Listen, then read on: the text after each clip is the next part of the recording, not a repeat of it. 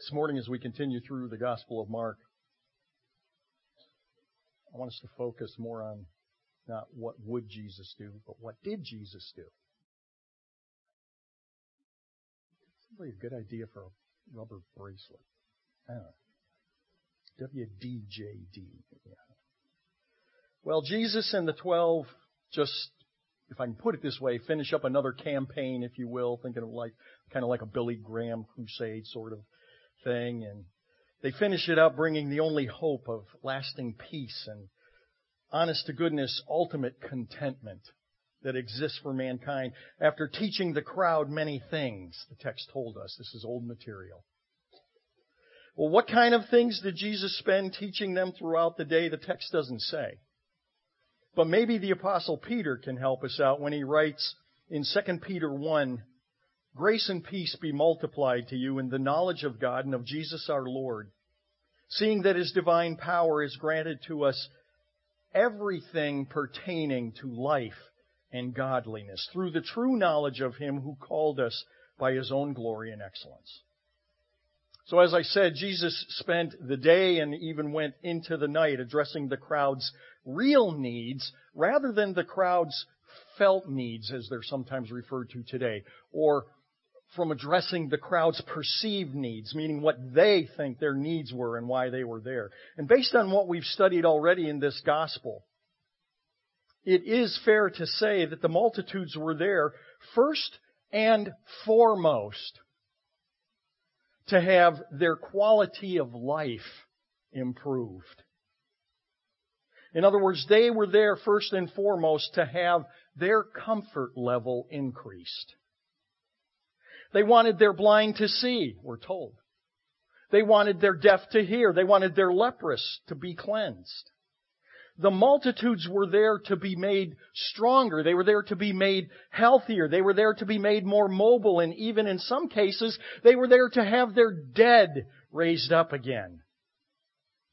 But even in these remarkable instances where the healings in fact took place and the dead were raised to life, they all only ever died again.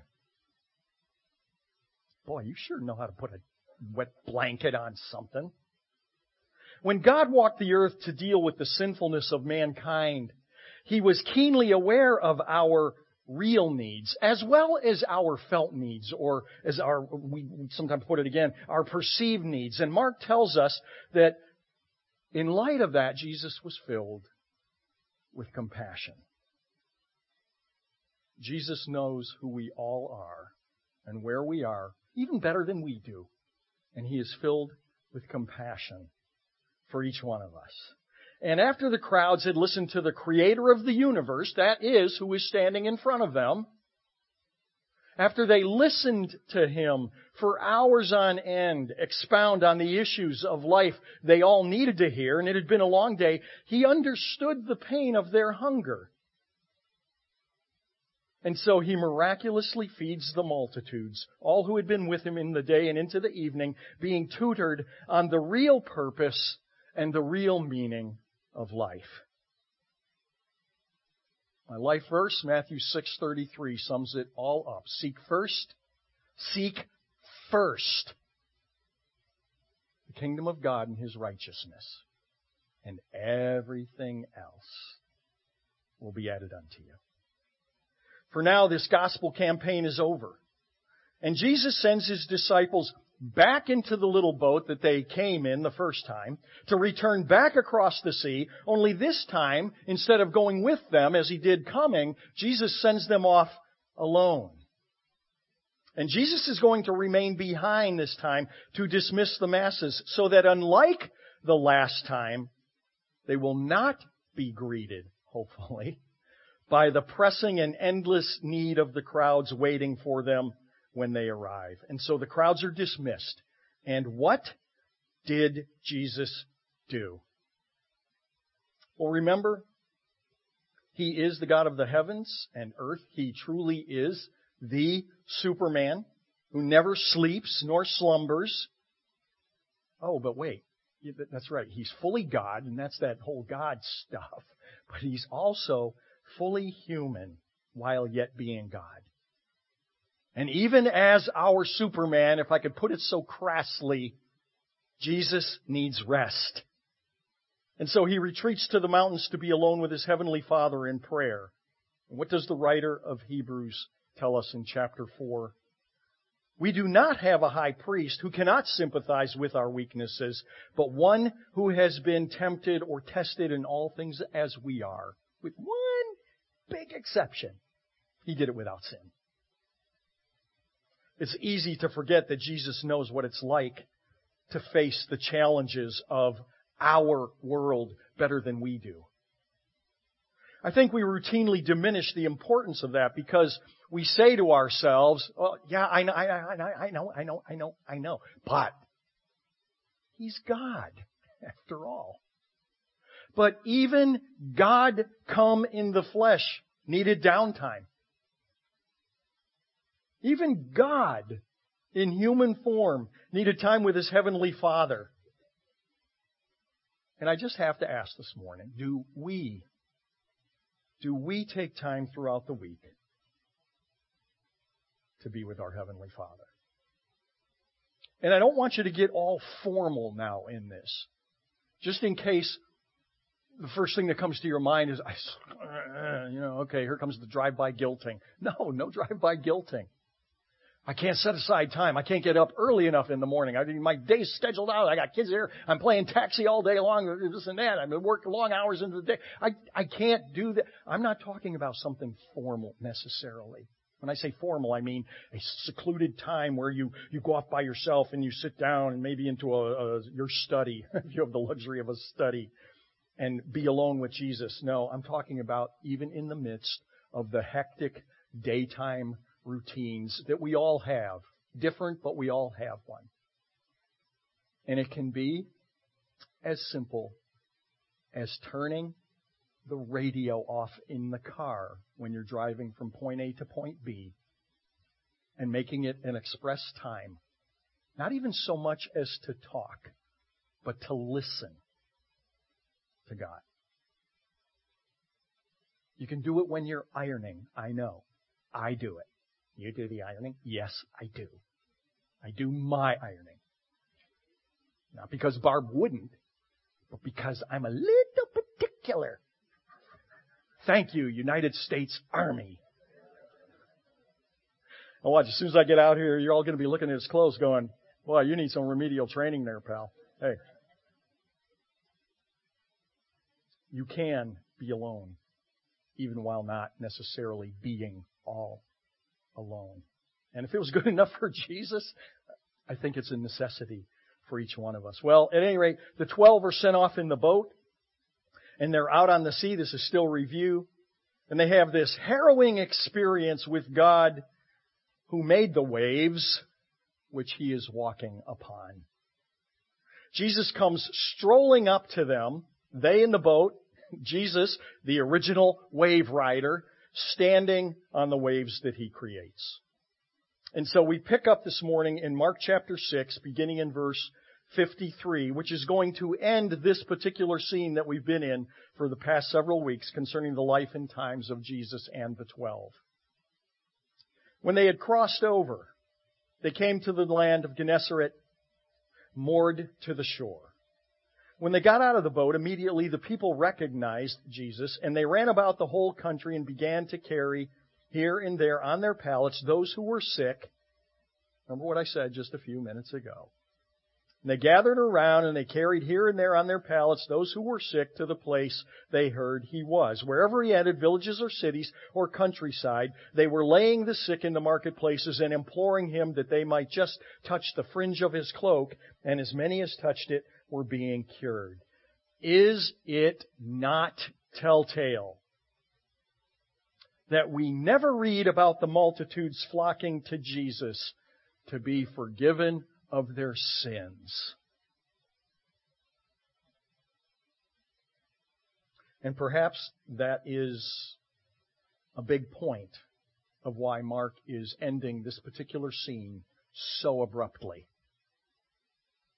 Chapter 7 begins now a new vignette, if you will. And we're introduced, well, actually we're not introduced, we met them previously, but another group of people, unlike the group that Jesus was just with. This group is now significantly different from the multitudes in chapter 6. They were lost, to be sure, and Jesus likens those in chapter 6 to sheep without a shepherd, and so He had compassion on them. But what a difference now we see of the Savior concerning this next group of people called the Pharisees and the Sadducees, who are also lost, but their lostness is of an entire different quality. We already know this group. We met them in chapter 2 and 3. They were the ones who were disturbed chronically. They were disturbed that the disciples were not fasting. They were disturbed that Jesus and the disciples were eating with their lesser tiers of society, those considered by the Pharisees and the Sadducees to not be of quite the status that they were. They were disturbed with Jesus healing on the Sabbath. And now Mark gives us another snapshot of who they are. Chapter 7, beginning in verse 1. The Pharisees and some of the scribes gathered around him when they had come from Jerusalem and had seen that some of his disciples were eating their bread with impure hands, that is, unwashed. For the Pharisees, we are told parenthetically by the inspiration of the Holy Spirit to Mark for our benefit, the Pharisees and all the Jews do not eat unless they carefully wash their hands, thus observing the traditions of the elders. And when they come from the marketplace, they don't eat unless they cleanse themselves. And there are many other things which they have received in order to observe, such as the washing of cups and pitchers and copper pots and blah, blah, blah, yada, yada. Of all the groups of people that Jesus encounters, He is always the most patient with those who are oblivious, ignorant, desperate, and needy. Those are the ones He is most patient with. The type of people Jesus has no patience with are those who think they have it all together.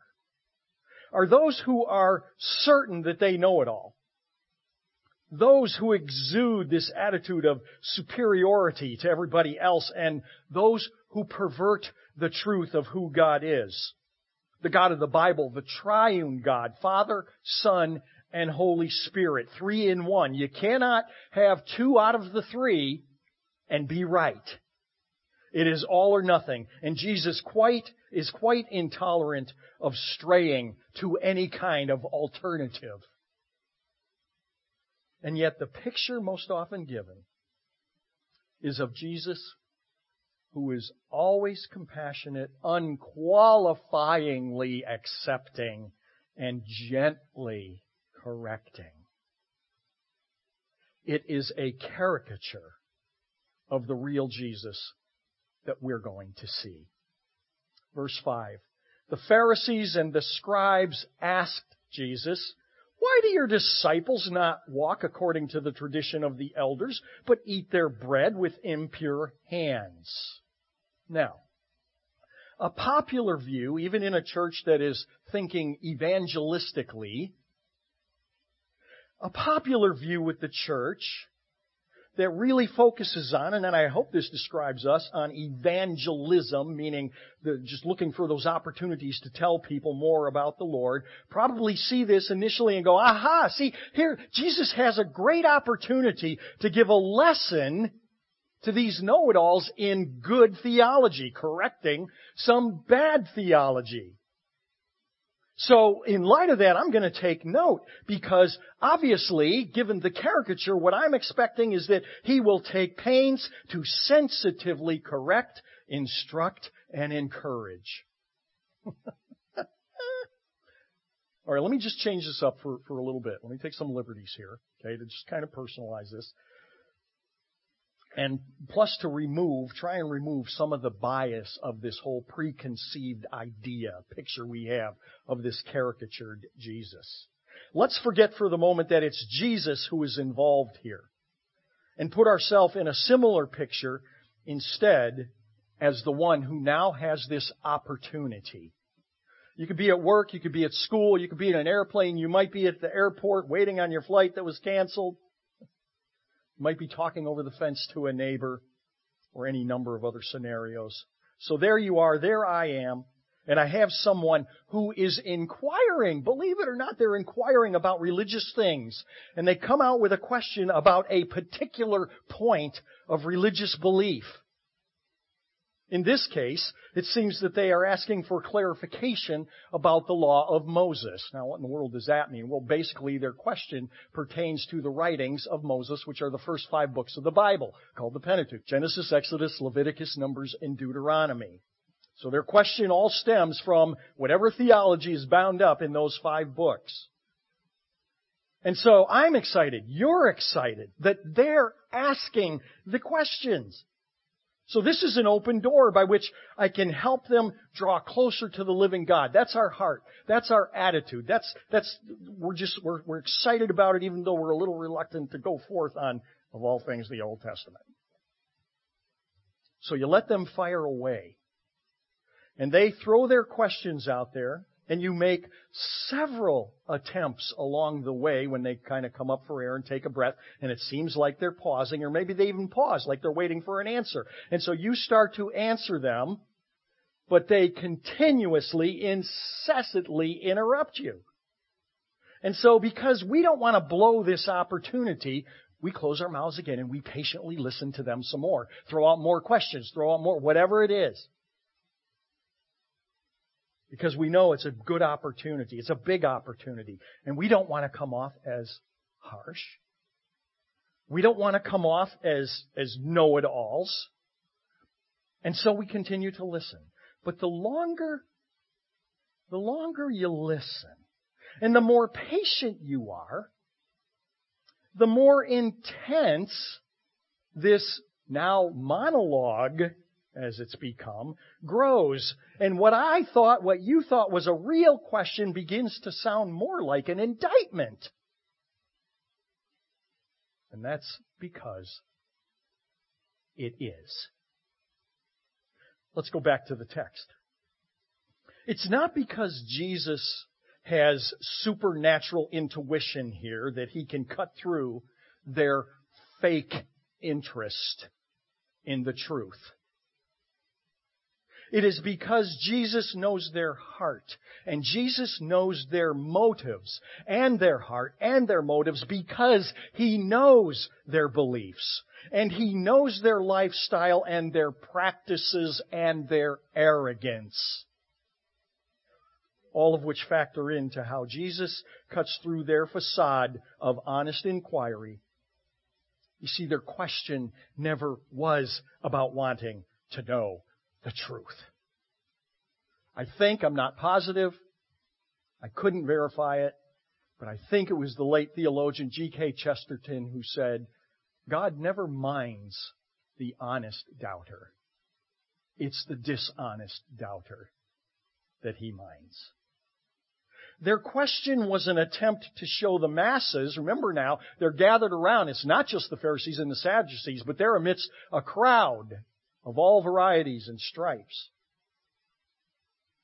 And so their question was an attempt to show the masses that Jesus was a fraud and that they were the ones who were right. They were the ones that the people should be following.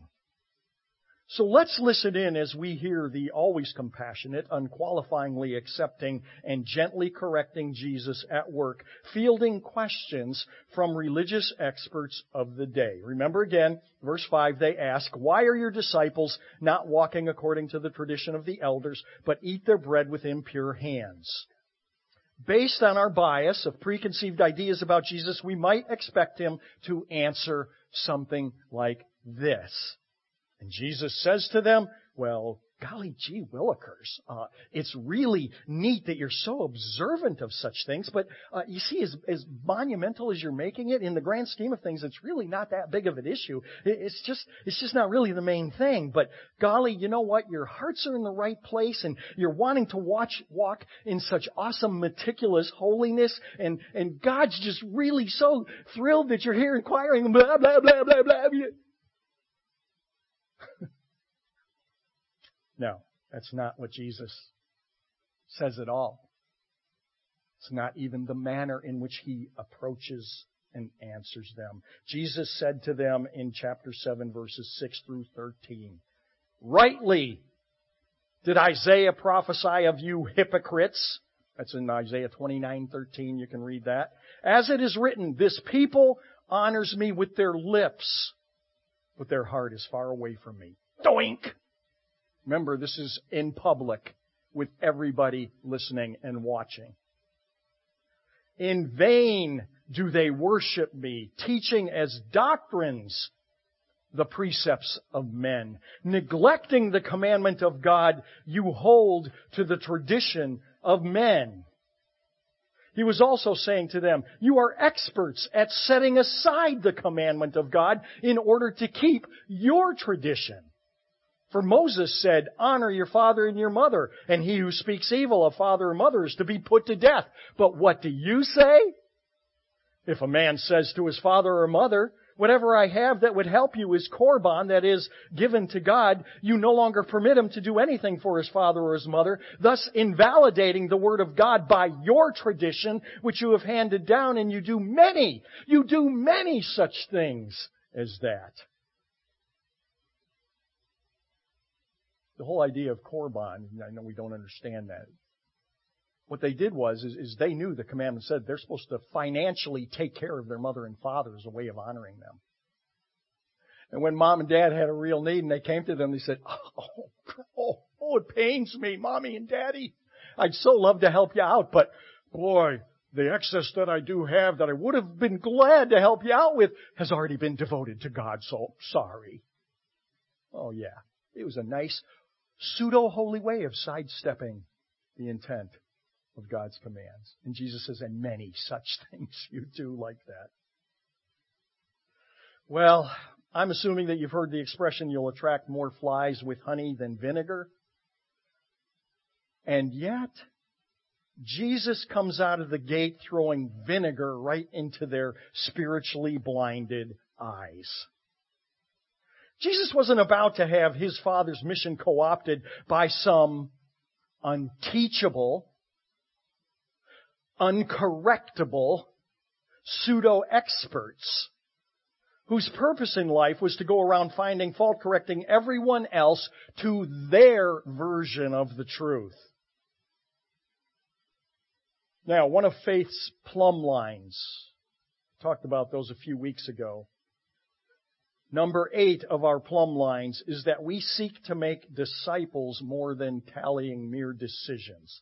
So let me bring this closer to home. I want to talk about a common occurrence, real common to us, although it had been a long time since we had such an occurrence, but it happened relatively frequently. And let's say it's Saturday morning, always at the most inopportune time as it could possibly be, and you hear at your door.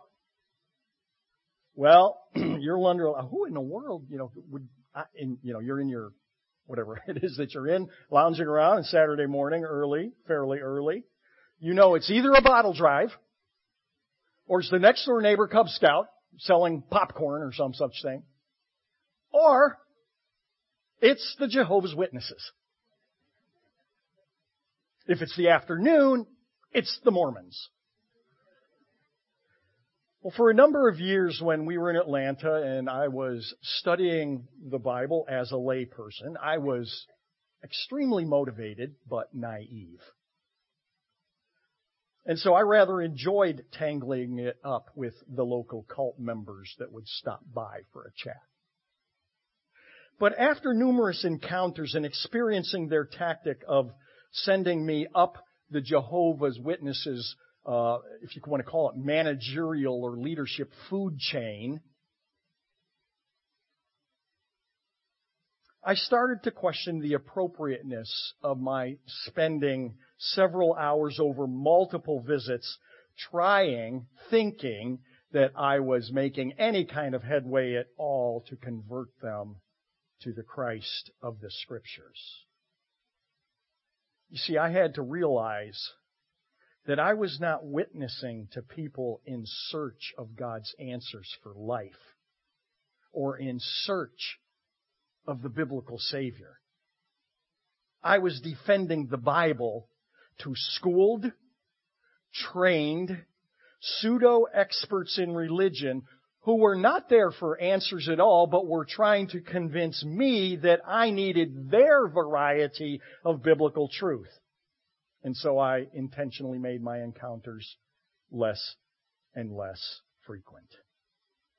It is noteworthy, I think, for us to underscore that Jesus did in fact have a temper. That Jesus did in fact grow weary and impatient with the dishonest doubters of His day.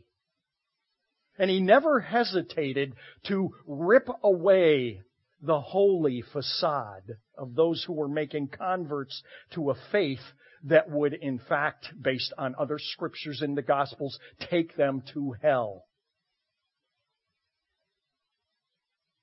Now, is that being judgmental? Am I now being unloving? Many would say so. Many do say so. But let's again go listen in on the master communicator who never gets it wrong. I'm going to go to Matthew 23. And first I need to give you the setup, meaning the context that we're going to look at from Matthew 23 that comes in the first couple of verses. Jesus spoke to the crowds and His disciples. So again, who's He speaking to? He's speaking to a mixed bag of people from all walks of life, all places of faith on different stages of their spiritual pilgrimage. And Jesus spoke to the crowds saying, "The scribes and the Pharisees have seated themselves in the chair of Moses. Therefore, all that they tell you, do and observe." Wait a minute, Well, okay. You pulled the rug out from me there.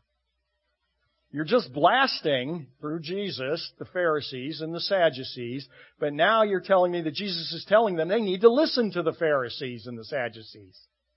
Let's read it a little more carefully. "The scribes and the Pharisees have seated themselves in the chair of Moses. Therefore, all that they tell you, do and observe." Meaning, while they are there expounding the Pentateuch, I'm even misstating that. Not expounding, meaning explaining, but reading, as they did, as a matter of course of their worship, of reading the law of God, the Pentateuch, the first 5 books of the Bible. Listen to them. They are reading the inspired, infallible, inerrant, authoritative Word of God. When they're reading from the Torah, in spite of who they are, in spite of their motives, in spite of their pathetic and wildly hypocritical lifestyles, do what they are saying. They are reading from the Bible. But then He adds, "But do not do according to their deeds, for they say things and they do not do them." And then Matthew's going to go on and he's going to elaborate on how they pervert the Bible for their own purposes. What follows in verses 13 to 17 is neither patient, gentle, subtle, or intending to change their minds. Matthew 23:13. "Woe to you, scribes and Pharisees, hypocrites! Because you shut off the kingdom of heaven from people, for you do not enter in yourselves, nor do you allow those who are entering to go in. Woe to you, scribes and Pharisees, hypocrites! Because you devour widows' houses, and for a pretense you make long prayers. Therefore you will receive a greater condemnation." Not just condemnation, but a greater condemnation. "Woe to you, scribes and Pharisees, hypocrites, because you travel around on sea and land to make one conversion, and when he becomes one, you make him twice as much a son of hell as you yourselves. Woe to you, blind guides, who say, whoever swears by the temple, that's nothing, but whoever swears by the gold of the temple is then obligated. You fools and blind men, which is more important, the gold or the temple that sanctified the gold?" The Pharisees as a group were never, ever looking for truth. They were always striving for position, striving for control, striving to convince. But, put that on the shelf now. The Scriptures, then, include an account of another on the door. It comes from the Gospel of John. Who is it? Lion Shark? No, sorry. Yeah. A Pharisee. It's a Pharisee. It's another Pharisee named Nicodemus. He's a Pharisee, all right, but he's different, and John tells us about him. Let's look at it, John 3, verses 1 and 2. Now there was a man of the Pharisees named Nicodemus, a ruler of the Jews. You see, John wants to be sure that we know right off the bat that this is a real, honest-to-goodness Pharisee in all that means. This man came to Jesus by night and said to him, Rabbi, we know that you have come from God as a teacher, for no one can do these signs that you do unless God is with him. The language Nicodemus uses here is not compelling. It's not convincing as to his sincerity or not. And the reason I say that is that it's very similar to other language used elsewhere in the encounters with the Pharisees that Jesus has, where the exchange goes more like the one Mark just previously had. So just hearing that, I'm not using to say this Nicodemus was Jesus. I'm saying we really don't know yet. Well, so what can we glean from that text about this Pharisee that was different? That Jesus patiently answers his questions instead of blowing him right out of the water. First of all, it was night. And he was alone. Why was it night that he came, and why was he alone? It was because he didn't want to be seen by his peers, by his group, which was who? The Pharisees. And why is that? Because he comes to the Savior looking for answers. He wasn't looking to indict the man who was stealing the show and cutting into their territory. Nicodemus is that honest doubter. The text says, Jesus answered and said to him. Okay, wait a minute. Jesus answered him. But Nicodemus hasn't asked a question. The text, in the way that it words it, made a statement. He hasn't even asked a question yet. But Jesus yet nevertheless answers him. What do we make of that? It was dark. There were no crowds to impress. Nothing to gain for him except truth. Jesus knows who the Pharisees are. He knows their beliefs and their lifestyles, and right off the bat, just from this little bit, this Pharisee does not fit the profile of the group. There's only one reason Nicodemus would be coming to Jesus alone in the night, and that is to find out the truth. And so Jesus cuts to the chase and says, even though he hasn't asked a question yet, Jesus answers, Truly, truly, I say to you, Nicodemus, unless one is born again, he cannot see the kingdom of God. What is at issue here? Nicodemus is inquiring, I want to see the kingdom of God. Right there, the conversation would have changed tone if Nicodemus had come with his peers. The peers would have been protesting, don't you school us on the kingdom of God. We're the gatekeepers after all. Nicodemus said to him, and actually now he does ask a question, not of indictment, but of clarification. How can a man be born when he's old? He cannot enter a second time into his mother's womb and be born, can he? And Jesus answered, Truly, truly, I say to you, that unless one is born of water and the Spirit, he cannot enter into the kingdom of God. Now the conversation, in fact, does become monologue. It becomes one-sided, not with Nicodemus throwing out whatever, but now with Jesus laying out the good news. For in this passage is the lengthy passage where John 3:16, among so many well-memorized, well-known passages, lies. For God so loved the world that He gave His only begotten Son, that whoever believes in Him should not perish. Nicodemus listens in silence. Now, isn't it interesting? That means, yes, of course it is, Pastor. That Jesus doesn't land the plane, so to speak, as we might say. He doesn't close the deal by insisting that Nicodemus recite some manufactured prayer to receive Jesus.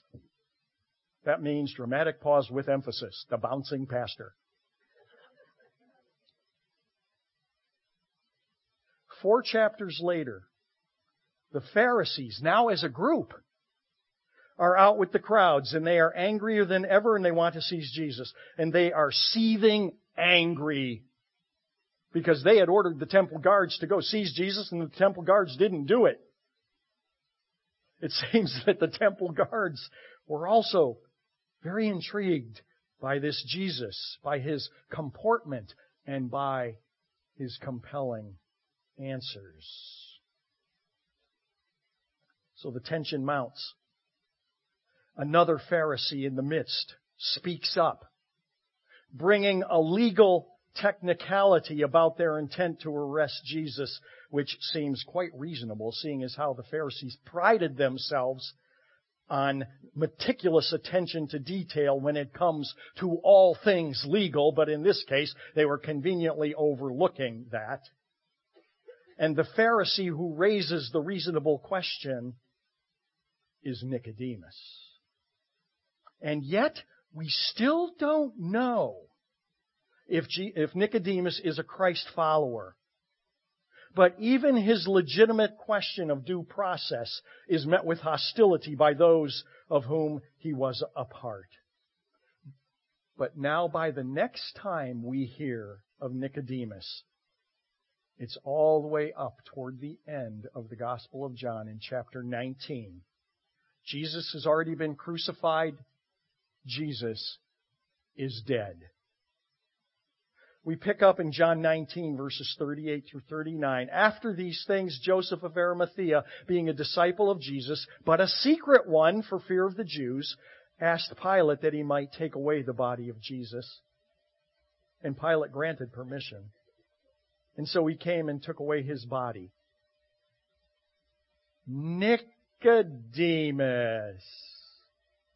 who had first come to Jesus by night, was also there. And why was he there?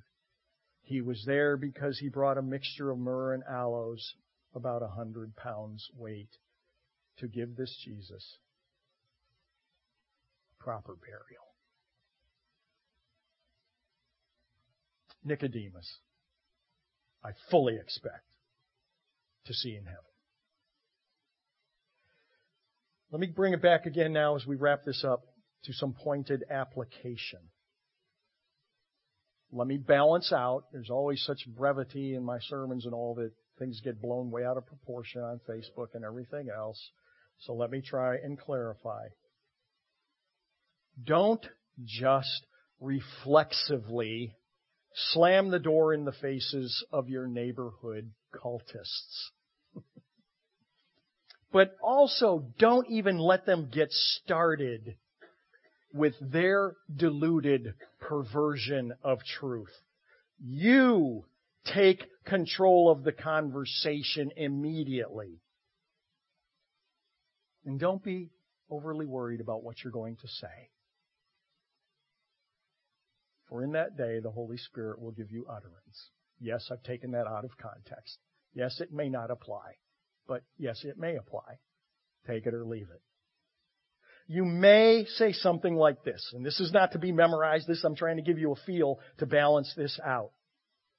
I am a follower of the Jesus in the Bible who said, I am the way, the truth, and the life. No one comes to the Father but by me. If you would like to know this Jesus, not your Jesus, but this Jesus, we can talk. Or come back when you're ready to listen to words of truth and life. I know what you believe, which implies that you know what they believe. So, do whatever you got to do there. And I implore you to turn from it in Jesus' name.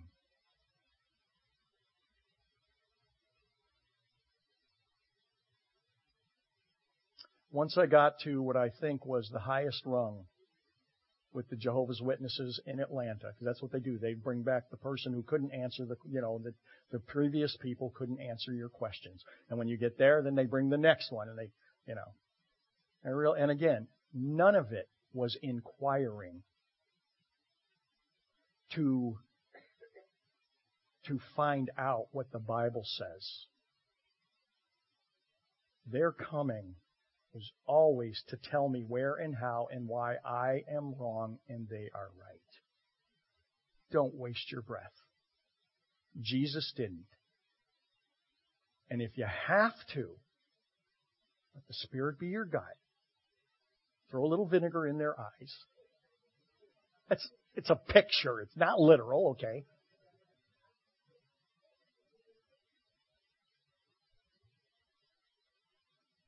Then do so. Or just don't open the door. All right. I don't remember if I have a prayer this morning. I do not. Let's pray. Let me have you stand. Lord in heaven, whatever has been improperly taught this morning, please expunge it from the minds and the memories of the people here. I'm simply, Lord, trying to look and watch and see what you did and gain wisdom by it. And investing time into people who are searching, Lord. And they might not even know what they're searching for, but they're searching. And those people, Lord, you would spend the day with, or more. Those who just wanted to come to indict you, to accuse you, to convert those listening to their brand of falsehood. Lord, you had no patience and no time. Help us to learn from you and to walk in your steps with your winsomeness. In Jesus' name, amen.